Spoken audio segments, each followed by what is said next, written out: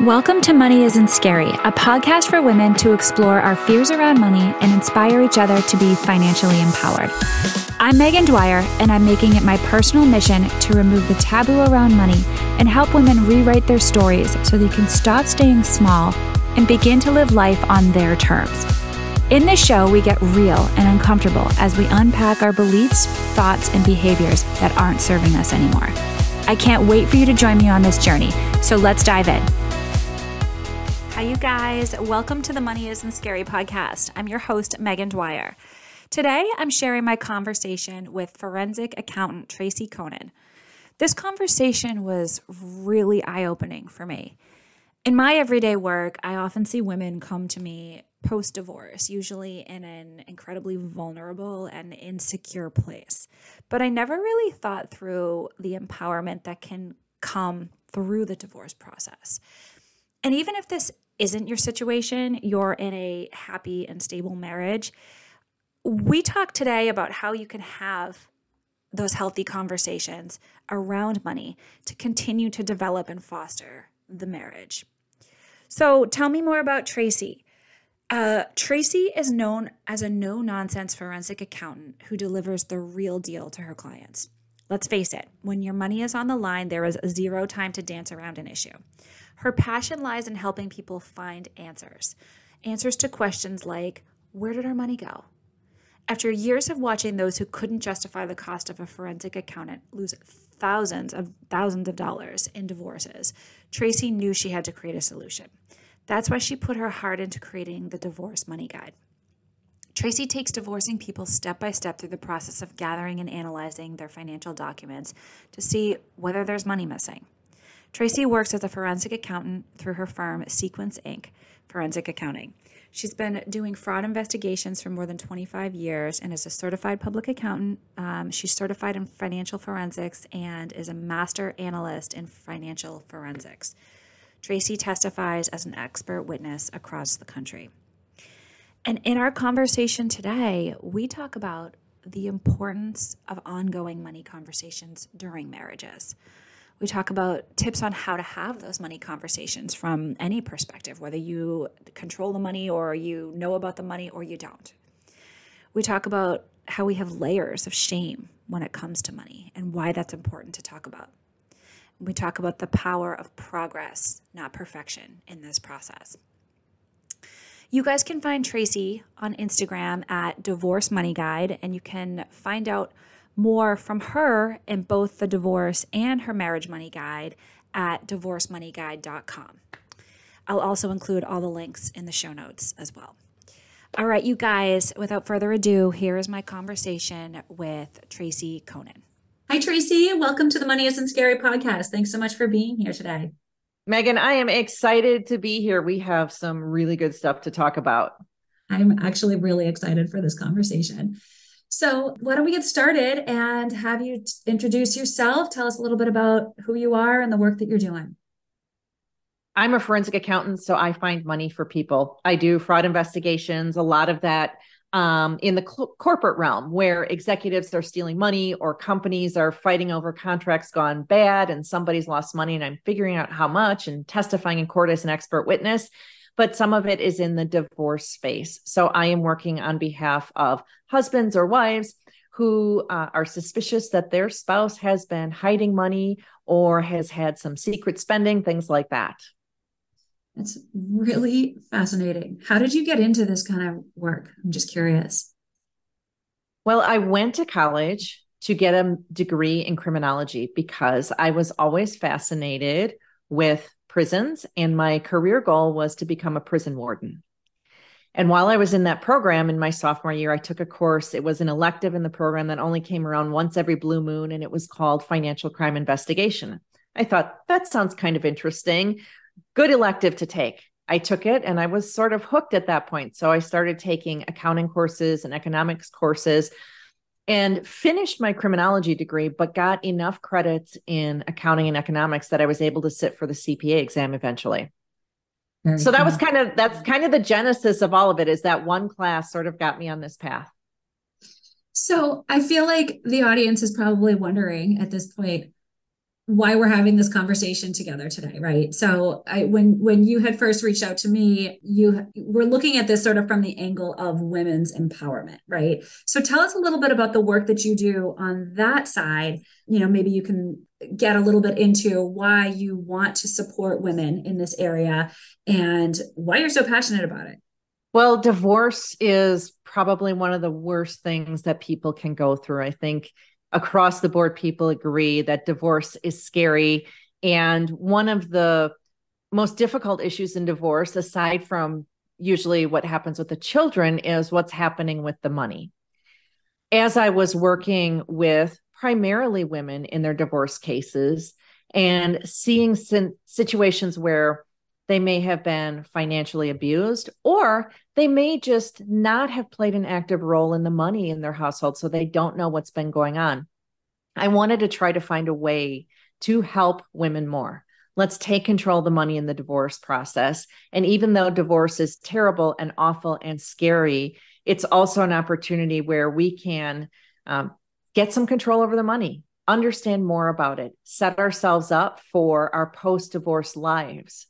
And that's the perspective that I'm coming from. And so with all of that, I created the Divorce Money Guide to help anyone going through divorce, but I knew that it was primarily going to benefit women to help learn more about their finances, find out what their money has been spent on, how much they have, and really get them set up for a fair negotiation in the divorce, getting exactly what they're entitled to, and then starting off their post-divorce life on the right foot.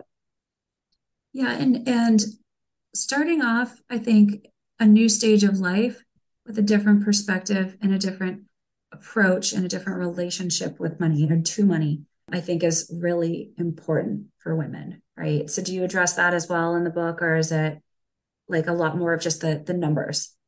It really is the nuts and bolts of going through the numbers.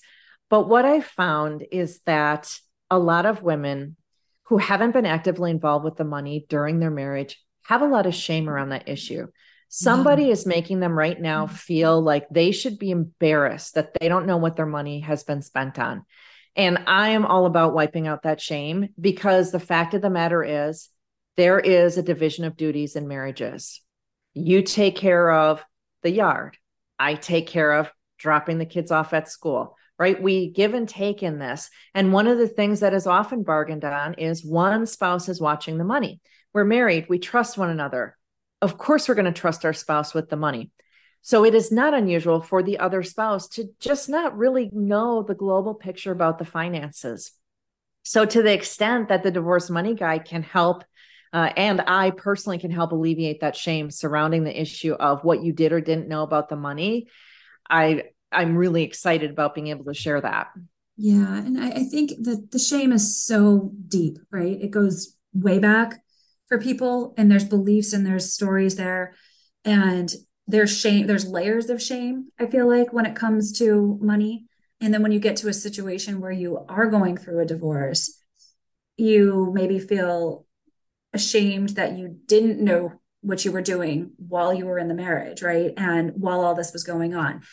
And this is an area that I have really not talked about on the podcast. And I think I haven't talked about it because it's really loaded, but it's really important because it obviously has an impact on our money, right? Relationships with anybody, relationships with spouses impact, especially, right, when you're working towards a common goal, ultimately, right, of whatever that is, whether it's just like surviving or it's raising your kids or, wanting to have whatever, a great life together.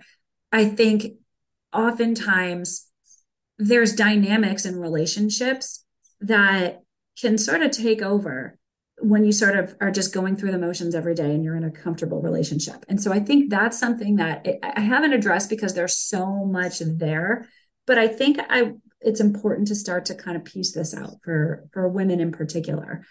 One of the things that frustrates me, and one of the reasons why I started my podcast to begin with, is because I've had so many conversations with women over the years, other colleagues and, moms and just peers, people that I know who I've talked to, and I've said, yeah, I'm a financial planner and I have this podcast. And so many of them say, "Oh yeah, my husband just handles the money. My husband just handles the finances. Like, I might maybe I have to show receipts or I just check in or whatever, but I don't or I don't look at prices or whatever. That my husband just handles it." And not only is that doing us a disservice, but it's also doing your marriage, I think, a disservice. And I'd love to talk a little bit more about that. I know you're not a marriage counselor but you're married yourself and you've seen this multiple times in this kind of dynamic. What's your opinion on that? Like, how do you think that kind of just by taking a backseat or like a default role when it comes to money and finances in the family dynamic in the household, how is that in your mind impacting the long-term kind of relationship between spouses? That's a really interesting question. I like how you said there are layers to the shame of not being involved, because it's really easy for me to sit here and say, don't feel ashamed. Well, it's a little more complicated than that. So I want to acknowledge that first of all.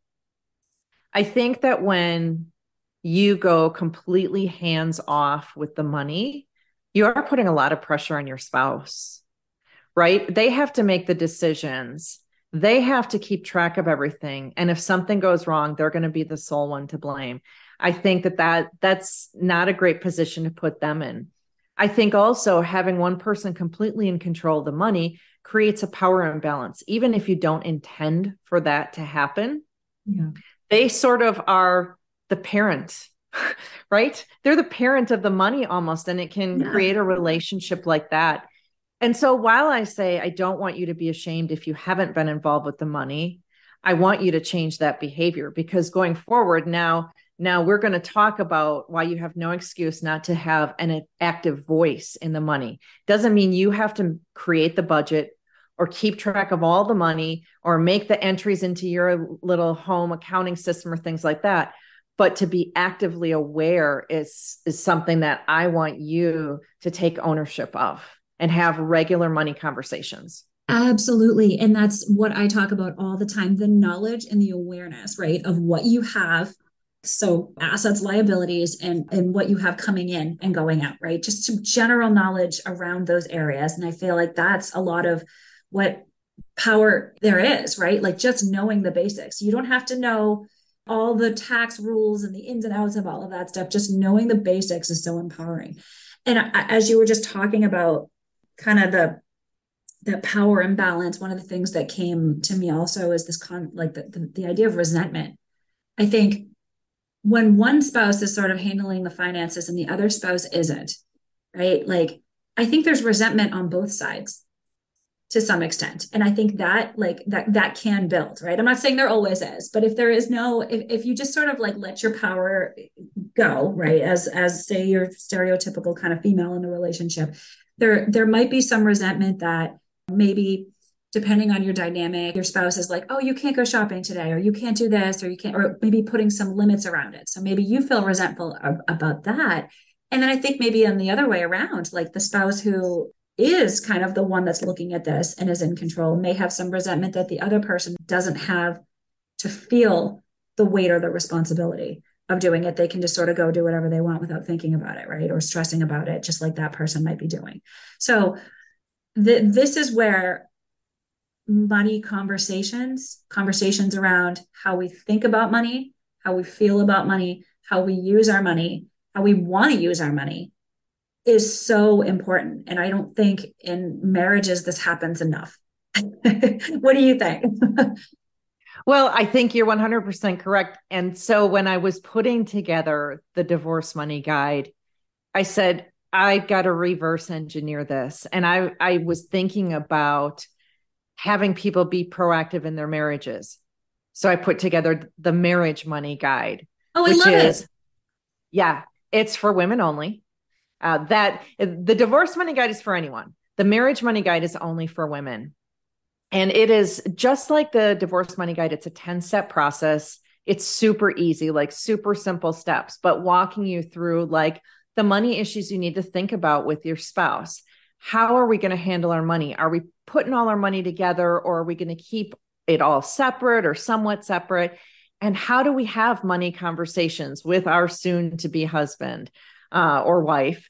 And how do we have ongoing conversations? How do we create a budget together and all of these kinds of things? I thought if we could get people having these conversations before they get married and then encourage those regular conversations, throughout the week or the month, that would be much more beneficial and head off a lot of those problems that we see with money. Absolutely. I love this. Now we're talking the same language here because I think the intention behind the conversations around money is absolutely critical for making any kind of change and any kind of growth and a feeling of empowerment from a woman's perspective, right? And so many times, and myself included, and my marriage included, these conversations are avoided, right? So, I mean, I'm just thinking about like before we got married, right? Like, and even when we did get married, like before we got married, everything was separate because I was used to making my own money. He was used to making his own money. And then when we started living together and paying bills together, he just paid for some things. I paid for other things. It was sort of like, to some extent, unspoken, but it just worked, right? And then as life got a little bit more complicated and more responsibilities, owning a house, all of a sudden having kids and car payments and things like that, it all started to feel like there was a little bit of an imbalance. And like one person, obviously like one person was making a little bit more than the other person. That person had a higher responsibility for different bills. And there was, I think the busier we got, the less and less communication was had about it. It was just, okay, you've got this account, I've got this account. Let's just pay whatever we need to pay right now and go with it. And I think that's done us a disservice. And to be perfectly honest, I think that is sort of one of the reasons why I got into the place that I got into before I started this podcast. Like I had my own account, right? And so my husband didn't know what I was doing. And it allowed me to sort of like not have to feel like accountable or feel like responsible for what I was spending there. Like I could just spend whatever I wanted and I could sort of just hide it. I think doing it that way without being open and honest allows us to sort of continue to go down these maybe more destructive paths that can potentially have a negative impact to your relationship. Because then at some point you've got to sort of open up about what you're spending your money on, right? And even still, when you kind of combine your accounts, whether you do it that way from the start or you do it eventually, and we finally eventually did do that, it was like, one spouse pulling money out of the ATM for this, and it's like, well, what are you doing that? What are you doing that for? What's that? What are you using those dollars for? I feel like this is a dynamic that a lot of households deal with, and I feel like it can easily be avoided with simple communication and intention behind it. But it's hard to do.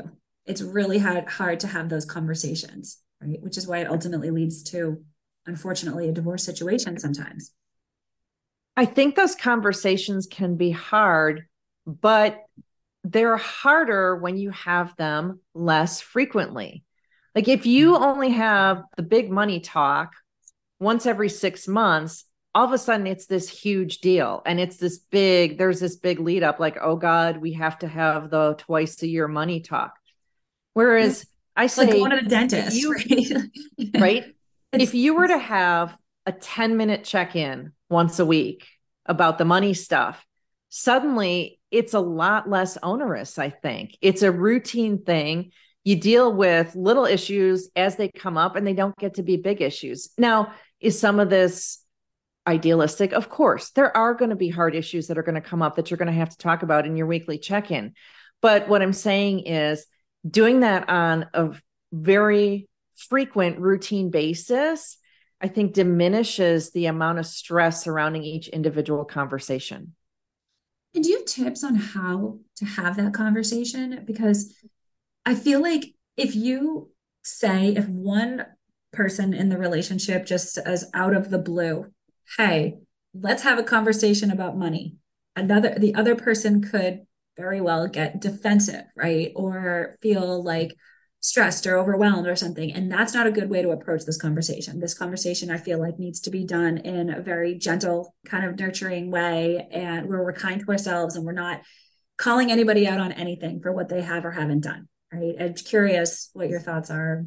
Here's the easiest way that I found to start that conversation. So I am going to be the wife who hasn't been involved with the money, who has just listened to this podcast and thinks that it would be a good idea to get involved. I would do something like this. So I am really concerned. What if something happens to you? What if you're in a major car accident? What if you pass away unexpectedly? I really don't know where we have all of our money, how our various bills are getting paid, how much we spend for things. Like, I wouldn't even know how the mortgage gets paid. Is it on auto pay? And it probably is. But where does that money come from? How much money do I have to live on? When will I need to start worrying? Will I need to scramble as soon as something happens to you to make sure certain bills are paid? Or would things be okay for a few weeks until I got my wits about me? So that's a super non-confrontational thing because it comes from a place of concern. I am concerned. What if something happened to you? Yeah. Versus, right, being like, hey, you are like accusatory, like, you don't tell me anything about the money. Why not? Are you hiding something or something like that? Right. Like it's taking it from like more of a neutral, gentle approach, like you just did, versus like accusatory, I think is a good way to handle it. Well, and what I also find is helpful is if you're the person initiating this conversation, take ownership and make it be your fault. So, like if your husband says, well, you never wanted to know what was going on with the money, I would say, you know what? I really was disinterested in what was happening with the money because I knew that you were handling it and I knew that I could trust you, right? So I'm going to pump him up and compliment him for how confident I am in him. And then I'm going to take ownership and say, I was really driving that. I really didn't care to know before. And I'm kind of realizing that that's not a good position to be in, that I should know what's going on with the money. And even though I know you've got it handled, I really at least want to know how our bills are being paid, how much things are costing and things like that, so that I'm just aware. And then if you do need help sometime, I can help, right? It's all about positives to them. Take any negative feeling onto yourself for purposes of that conversation. Again, I don't want people feeling shame. If you haven't been involved, don't feel shame. But for purposes of this conversation, you can say, you know what? I am really sorry. I didn't care to be involved and I should have asked more questions, right? That totally diffuses things. Yeah. So I have 2 points that just came to my mind. So around that shame, you just said, don't feel shame, don't feel shame. And we just talked about this. I mean, I think there's more work that has to be done kind of behind the scenes around that shame and those layers of shame that we already talked about. So that's where working through your own money stories and beliefs and behaviors and thoughts that come up for you around money is really, really important to that kind of healing process, because you can't just by saying, don't be ashamed. It doesn't work like that. We all know that, right? So there has to be kind of a healing process that you need to, and a journey that you need to be on your own first. But also another question that I have for you, the example that you just said was typically where in your traditional kind of male-female relationship where the man is the one that's making the money, or the one that's kind of controlling the money, and the woman is the one that is looking to learn more. What if sort of like the roles were reversed and you're the one that is handling the money on a daily basis, or handling more of the ongoing management of the money, and you know where everything is and your spouse doesn't? How do you bring that conversation up? It is just the reverse conversation. For all of our marriage, I've been managing the money and taking care of the budget and paying the bills and everything. And I haven't minded doing that at all because it's right in my wheelhouse. But I was thinking about what would happen if something happened to me, if I was in a major car accident, or if I passed away unexpectedly. I'm worried that you wouldn't know where our money is, how the bills are being paid, how much money is there, how much time you have to sort of, coast a little bit before you actively get involved. And so I'd like for us to sit down so I could show you where our accounts are, show you the logins to them, talk through how each of the bills are being paid, what's on auto pay and what's not. I mean, it's just the exact opposite conversation. Yeah. So there's no different approach to it. It's just kind of reversing the tables a little bit. Instead of it's being initiated by you, right? I guess what if there's a little pushback? What if that person or the spouse isn't ready, right? If you want to share it and they're like, I don't really care. I saw this meme the other day that just drives me crazy. It was like like a husband and wife sitting down, and he's sitting there talking to her about all these different accounts and everything. And the meme is like her just kind of daydreaming, like, oh, whatever, you handle it. I don't really care. And that just like literally makes my blood boil. Like it makes me so angry. So what do you Right. think in that situation where the person's not ready or not willing to approach it? So I always want to acknowledge where that person is at and affirm that their feelings are valid. So I would be saying, I completely understand that this is something that you're not interested in doing, or it overwhelms you, or whatever. They probably have voiced an objection as to why, or they just don't care. I completely understand. I'm wondering what there would be on the money, in terms of the money. What small steps could we start to make towards you becoming a little more involved and know a little bit more? Could we start small? Right. So I would be looking for something that would not feel overwhelming to them. I would say in most cases, the objection that they say out loud might not be the real objection. And I think in many, many cases, it's just a feeling of overwhelm, that they are overwhelmed, like, ugh, what is she expecting me to learn or know? There's just so much going on. And so if you can say, could we come up with some small steps that we would take over time for you to just get a little bit more involved? Yeah. The overwhelm, I agree. And I think so much of the overwhelm comes from the fact that something that we don't know about, right? And we all can relate to that. And then maybe also some underlying stories, beliefs that we've told ourselves. Like I talk about this all the time, right? Like that women often will have the story that because we're taught, right, by culture, or maybe even somebody in our family, that we're not good with money. So that's one of those beliefs I think that continues to come up, right? And so we think like, okay, well, I'm not good at this. I'm not good at math. I'm not good at handling finances. So I'm just going to not bother with it. But I think we don't take the time to question that underlying belief. And that's where I think that kind of work in conjunction with the work that you're doing, right? That marriage money guide and having more kind of concrete steps to understanding what you do need to know and how you can participate actively in the money conversation within your household.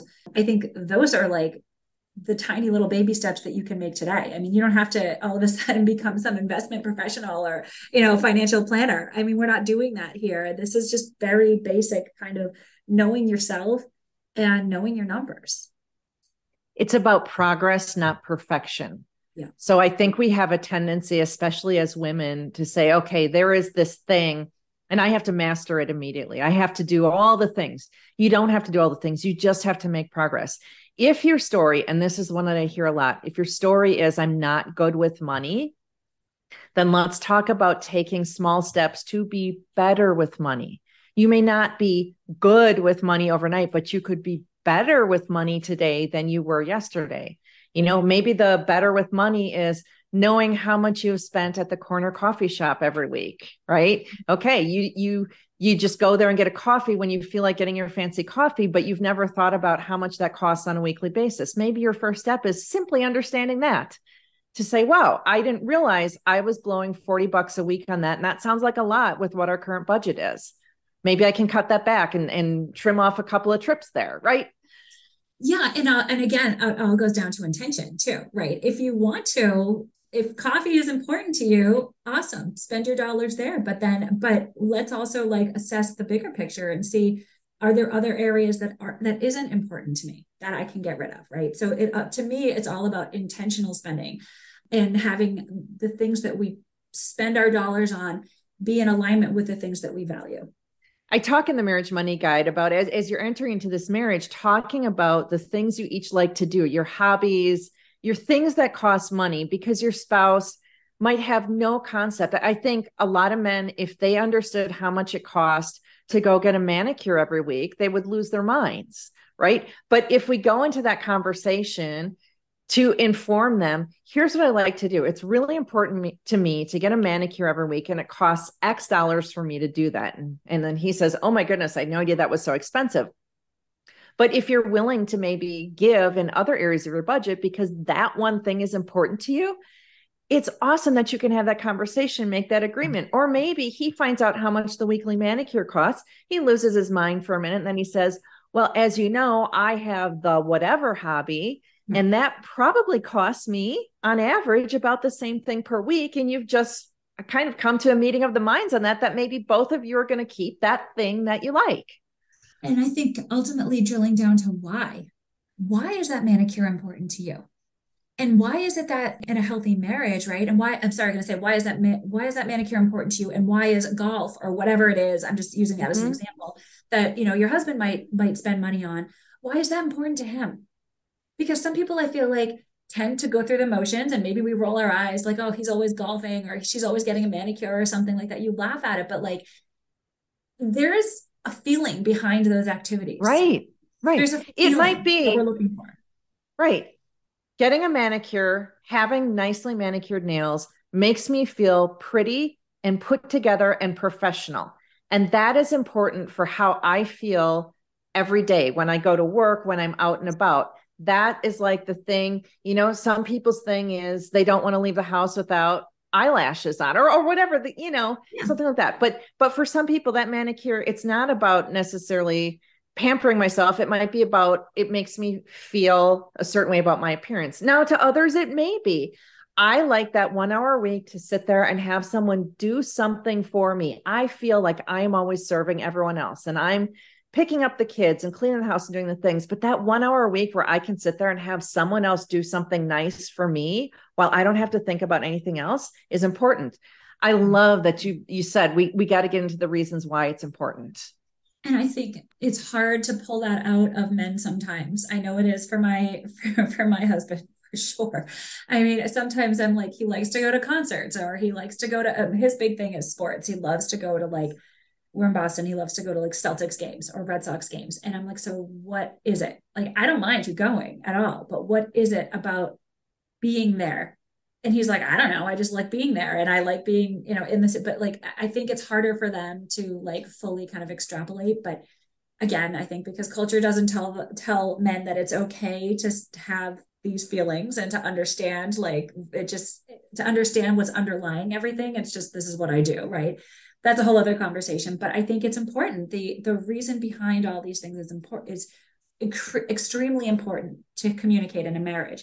And the other thing too, that I was just going to add is it might be this way at the onset of a marriage, right? Like maybe you like what you like and you have your hobbies and you spend your dollars in a certain way. And then if things change, right? Because we change and kids come into the picture. And I can tell you, I used to love going to get a pedicure every so often. And since I've had kids, it's few and far between. And I don't have the time for it because my priorities have changed. Now, how I spend my dollars is very different than how I used to spend my dollars. And I think that is, as the things are shifting, it's also important to recognize that it's shifting in a marriage and to, again, communicate that as well. But it's hard because sometimes you're going to be like, well, you used to do this. How come you don't do this anymore? How come you do this now that you never used to, right? Well, one of the rules in the Marriage Money Guide is that no decision that we make about money is permanent. Every decision we make can be revisited because things will change. You're engaged, you're sitting there having that conversation before the marriage, and you've decided we're combining all of our money and we're going to pay all the bills out of one checking account and it's all going to be happy. And then you get 3 months into the marriage and you realize this isn't working because I feel uneasy about it for this reason. The rule is we can revisit it at any time and change things and come up with a new plan that works for us. Yeah. And I feel like, again, that is one of those kind of cultural expectations that it's black and white, right? It's a perfectionism thing that this is how we do it. You have all those financial gurus out there that tell you how to budget and what worked for them to get out of debt and all of it. That stuff drives me crazy. That you're supposed to follow these certain rigid rules and it's just supposed to be like that. And you're supposed to live happily ever after. That's just crazy to me because we're human beings. We are not robots. We have feelings. We have beliefs and we have hobbies and we have things that change. Our lives are constantly changing. And of course, how you spend your money is going to change and how you feel about the things that you spend your money on is going to change over time.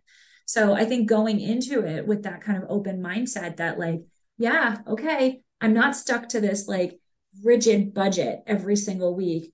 And it's going to change and it's fluid and it's flexible. And that's okay. I think gives you takes a lot of the pressure off. Absolutely.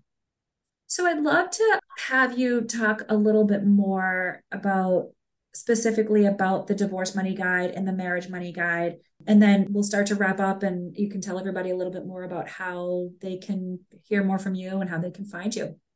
Well, let me tell you about the divorce money guide because this is where it all started for me. Again, it came out of my divorce work that I was doing with spouses who were in a position where they didn't know what was going on with the money. And forensic accounting, as you know, is really expensive. And so I was limited in how many people I could help, just from a standpoint of affordability, but also from a standpoint of I'm only one person. I wanted to take forensic accounting and make that more accessible to people. So I put together that divorce money guide, 10 steps, and you don't even have to do all 10. You don't have to do them in order, but it walks people through what is the financial part of your divorce, understanding some of those legal terms and some of the things that will happen will be expected of you as it relates to the money. Then what financial documents do you need to get a handle on your finances in your marriage? How do you get them? What do you look for once you have them? Now, many people who are using the divorce money guide have gotten to it because they have had suspicions about what their spouse is doing with the money, that they're either hiding money or they've got some secret spending. So what we have in the divorce money guide is an assessment for people to take that can help them really get a handle on, should they be concerned? Is there likelihood of fraud in their marriage? Like red flags, things that they should be looking for. Yep. Absolutely. That assessment went over so well that I created one for people who weren't yet using the divorce money guide, just a smaller assessment for anyone to take called the red flag assessment, where I ask you some questions about how do you manage the money in your family? Who is in charge of the money? Have any of these types of things happened in your marriage? What have you noticed? And people kind of check off some of those things. And then they get back a result from me of, objectively speaking, do you have a lot to worry about or not? Yeah. Yeah. And then did that sort of translate into, well, if I had this information during my marriage, could that have potentially saved my marriage, which maybe created the marriage money guide? That certainly was a thought. And, you know, the divorce money guide is not only used by people in divorce, it is used by people who are hoping to stay married, but not knowing where to start with the finances. So again, if we take this fraud element out of it, because that's like the scary piece of it, if we just looked at people who needed to get a handle on their finances, I know a lot of the men and women that I have talked to who are in that position where they haven't been in control of finances, they're saying, I don't even know where to start. For me to say, Megan, go get your bank statements. That's easy for you. That's easy for me. For someone who hasn't been involved with the finances, they're saying, how am I going to get my statements? Yeah. And so I wanted to be able to walk them through that process. And then what I found, of course, was that it's not just people who are getting divorced. It's those people who are wanting to stay married, but wanting to understand. Maybe they have some suspicions about the money, but they want to understand before they make any sort of move towards divorce or deciding against divorce. Yeah, well, that's what I think is so powerful for myself and for so many of my listeners and stuff is out there is like, let's just try to be as educated and as knowledgeable around this, the dynamics that are going on in our household and the numbers, the actual financial aspect of it. Before we make there's no decisions to make, but let's just do this first and then let's see how we feel about things, right? See how that shifts how you feel about money in your relationship with it, with it and with your spouse. We could talk for hours about this, couldn't we? I know. I love it. I absolutely love it. So let's have you tell everybody about how you can find both guides, the divorce money guide, the marriage money guide, and how we can hear more about you. The divorce money guide can be found at divorcemoneyguide.com. And on the top of that page, there is a link to the red flag assessment. So if you are having concerns about money in your marriage and you're wondering if it's something to be worried about, go ahead and take that assessment. The Marriage Money Guide can be found at marriagemoneyguide.com. Awesome. And are you out there on social media for people to follow you? Do you have a website? How can people get in touch? Find me on Instagram. I'm Divorce Money Guide there. And you can always DM me, or if you get to the Divorce Money Guide site, there's an email address there. You can email me there, and I'm happy to answer any questions. Awesome.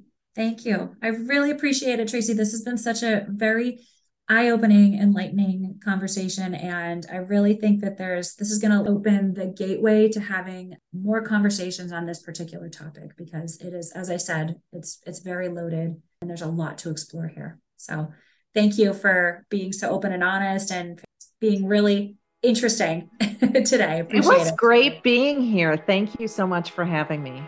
Awesome. Thank you.